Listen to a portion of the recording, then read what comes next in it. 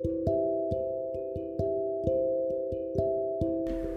guys, welcome back to the podcast. We are in the middle of, we're in between series. We've just ended the Ephesians material, and in the podcast I put out after this episode, I'm going to start in on a series in the book of Genesis, and we're going to sort of start wading through the texts and stories and the material that's there, especially in the early chapters of Genesis. So we're actually going to hang out in the first couple chapters of the book of Genesis, talking about creation and what God's doing and what's going on with it, the design that's there in the literature, and how we understand it and that kind of thing in the episodes that follow.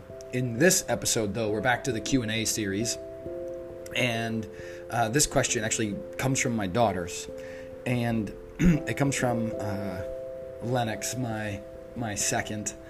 She has been really interested in the sort of theological tension where we talk about God and we pray to the Father, and I've taught my girls sort of a version of the Lord's Prayer that they can repeat and understand to a point, and I sort of taught them through it, and we say it together. But we talk about our Father in heaven, and we pray that way, and the girls sort of got a grip on that. And then as we started talking about Jesus, and as they've encountered the truth of the gospel at church and in some other places, the truth of Jesus as being fully God and fully human has come to the surface. And Lennox is asking a really pointed question in that, and that's, Daddy, how does that work? And I do my best to explain and in a way that she can sort of get her head around, and she goes, yeah, and it comes up again, and she ends up back in that place. How does that work? And she's trying to sort out this doctrine of the Trinity. And so I've laid it out for my girls in simple terms and in terms of church history. But that's really kind of what we're thinking through. And what I'm trying to do is help my girls understand the confession of faith that we make as Christians, and what has been Orthodox Christian faith for 2,000 years regarding the Trinity, and the testimony of the Scripture regarding the person of Jesus Christ and the person of the Holy Spirit and the person of the Father, and how there is one God in three persons, and that is a tough concept to get your head around, and it's one that I think even when we just own the basic admission of the church for the last 2,000 years, there's still part of it that sits in our head and is just beyond us, and it's because it's God. I think some of that is always going to be beyond our ability to understand, comprehend, and articulate well. And so that's kind of where we're at. And as Lennox is pressed into this, man, how does it work? And how does that make sense? And how do I understand it? As Lennox is pressed into that, my wife and I have both had moments where we've admitted, yep, baby, I get it. Sometimes it's hard to understand. And this is what we believe.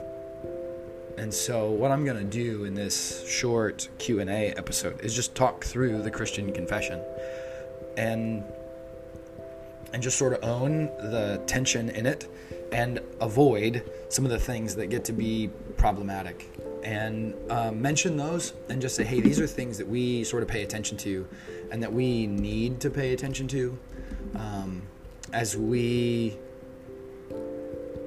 try and sort this out. So first thing first, the Christian confession of God is that God is Trinity. God is one God and three persons, the Father, the Son, and the Holy Spirit. They are all equal in origin, in power, in authority.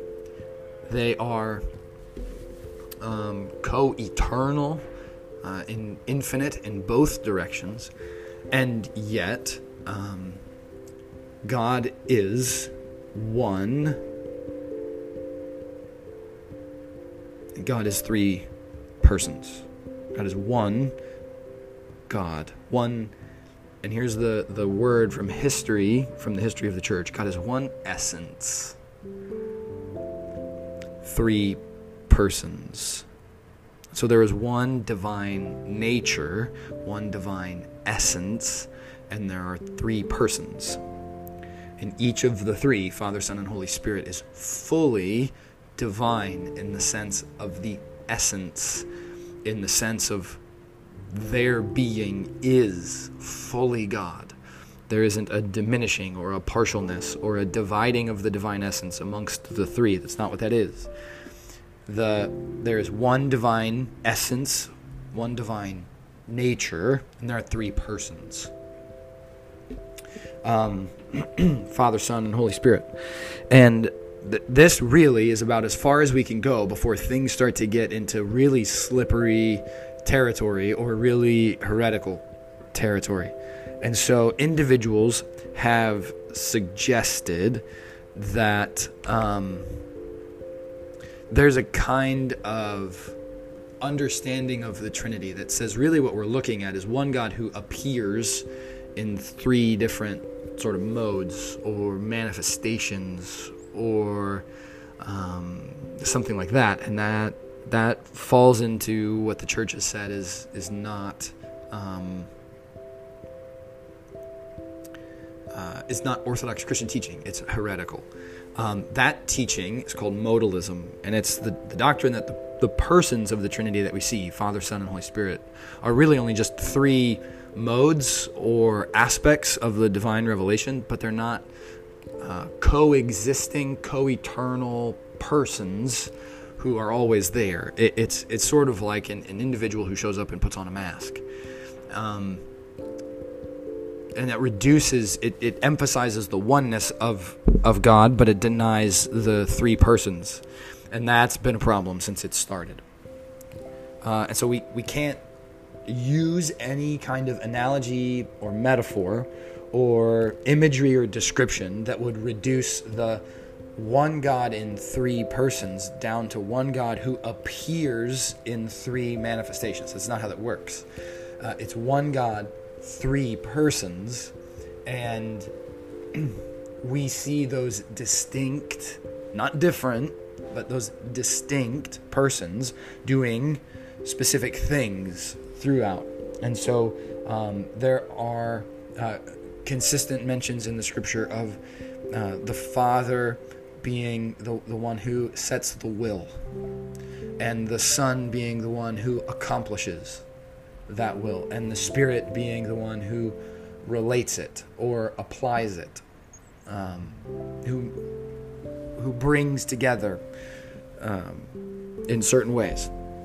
So we talk about that in an Orthodox camp. We can't say something is sort of like modes of existence, because that gets into modalism. And so talking about things like an example of the states of matter, water is solid, liquid, and gas.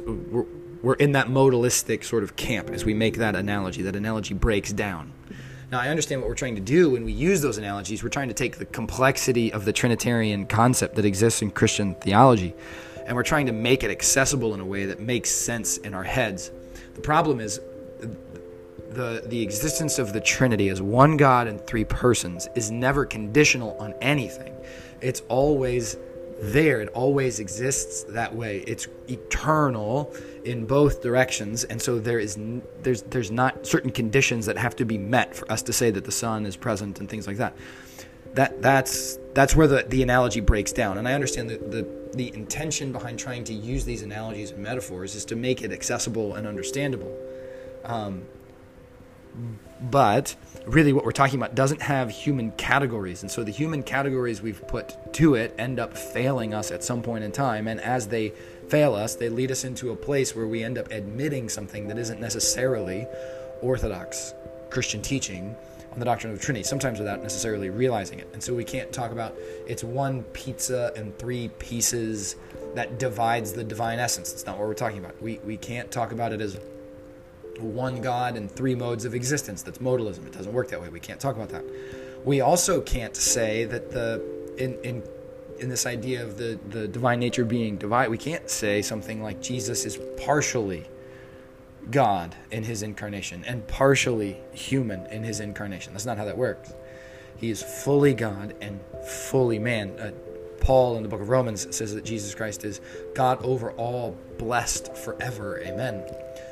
John in the text of the gospel talks about the Word of God who was with God and who is God. Now, being with God and being God are two separate statements, and they imply a distinction between the persons, but not a difference in the essence of the persons. And Jesus will say something similar when he's talking about the Holy Spirit and promising the Spirit to the disciples in John 14 and 16. He talks about another advocate.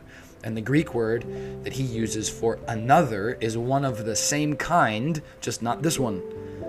And so Jesus is talking about the Spirit coming and being with the apostles and disciples and those who would follow Christ and have the indwelling presence of the Holy Spirit. But what he's not saying is that they're going to get something that is different from Jesus. They're going to get the same divinity, the same divine presence, but in a distinct person from Jesus. And so they're going to get the distinct person of the Holy Spirit, but it's the same divine nature and essence. And that's where we're at. And so trying to explain this to my 6-year-old is challenging. And so what I end up telling her is something to the effect of, baby, there's a point where we're not necessarily going to be able to understand it because we're talking about God. So here's what we believe. And here's what we confess. And I'll teach you everything I can up until that point where we start to get into places where the analogy breaks down or the vocabulary we use doesn't work, or it starts to betray the confession that we've had for 2,000 years. That is, God is one essence, 3 persons. And that's really where we're at here. In his incarnation, Jesus Christ is that same fully divine person who is the Son, and he's fully human. And it's not a blending, it's not a mixture of the two. He is fully divine, he is fully human.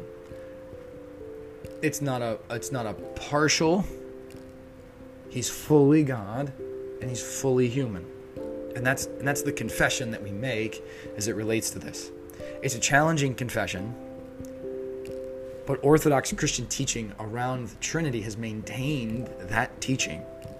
So that's where we're at. I hope this is helpful in some sense. It's a complicated question to answer. I hope and I pray that as we think about these things and as we pursue these questions, we look to the Scripture, we consider carefully what God has provided us in Holy Scripture. We listen well to the teachings and traditions of the Church for the last 2,000 years. And we are mindful of the ways in which we go ahead and talk about and think about the one God, 3 persons, existence, that the Trinity and the doctrine of the Trinity maintains in Christian theology. As a practical note, this is part of why Christians talk about we pray to the Father in the name of the Son and in the power of the Holy Spirit. One God, 3 persons. One essence, 3 persons. Have a good day, guys. We'll talk soon when we're back together on the podcast.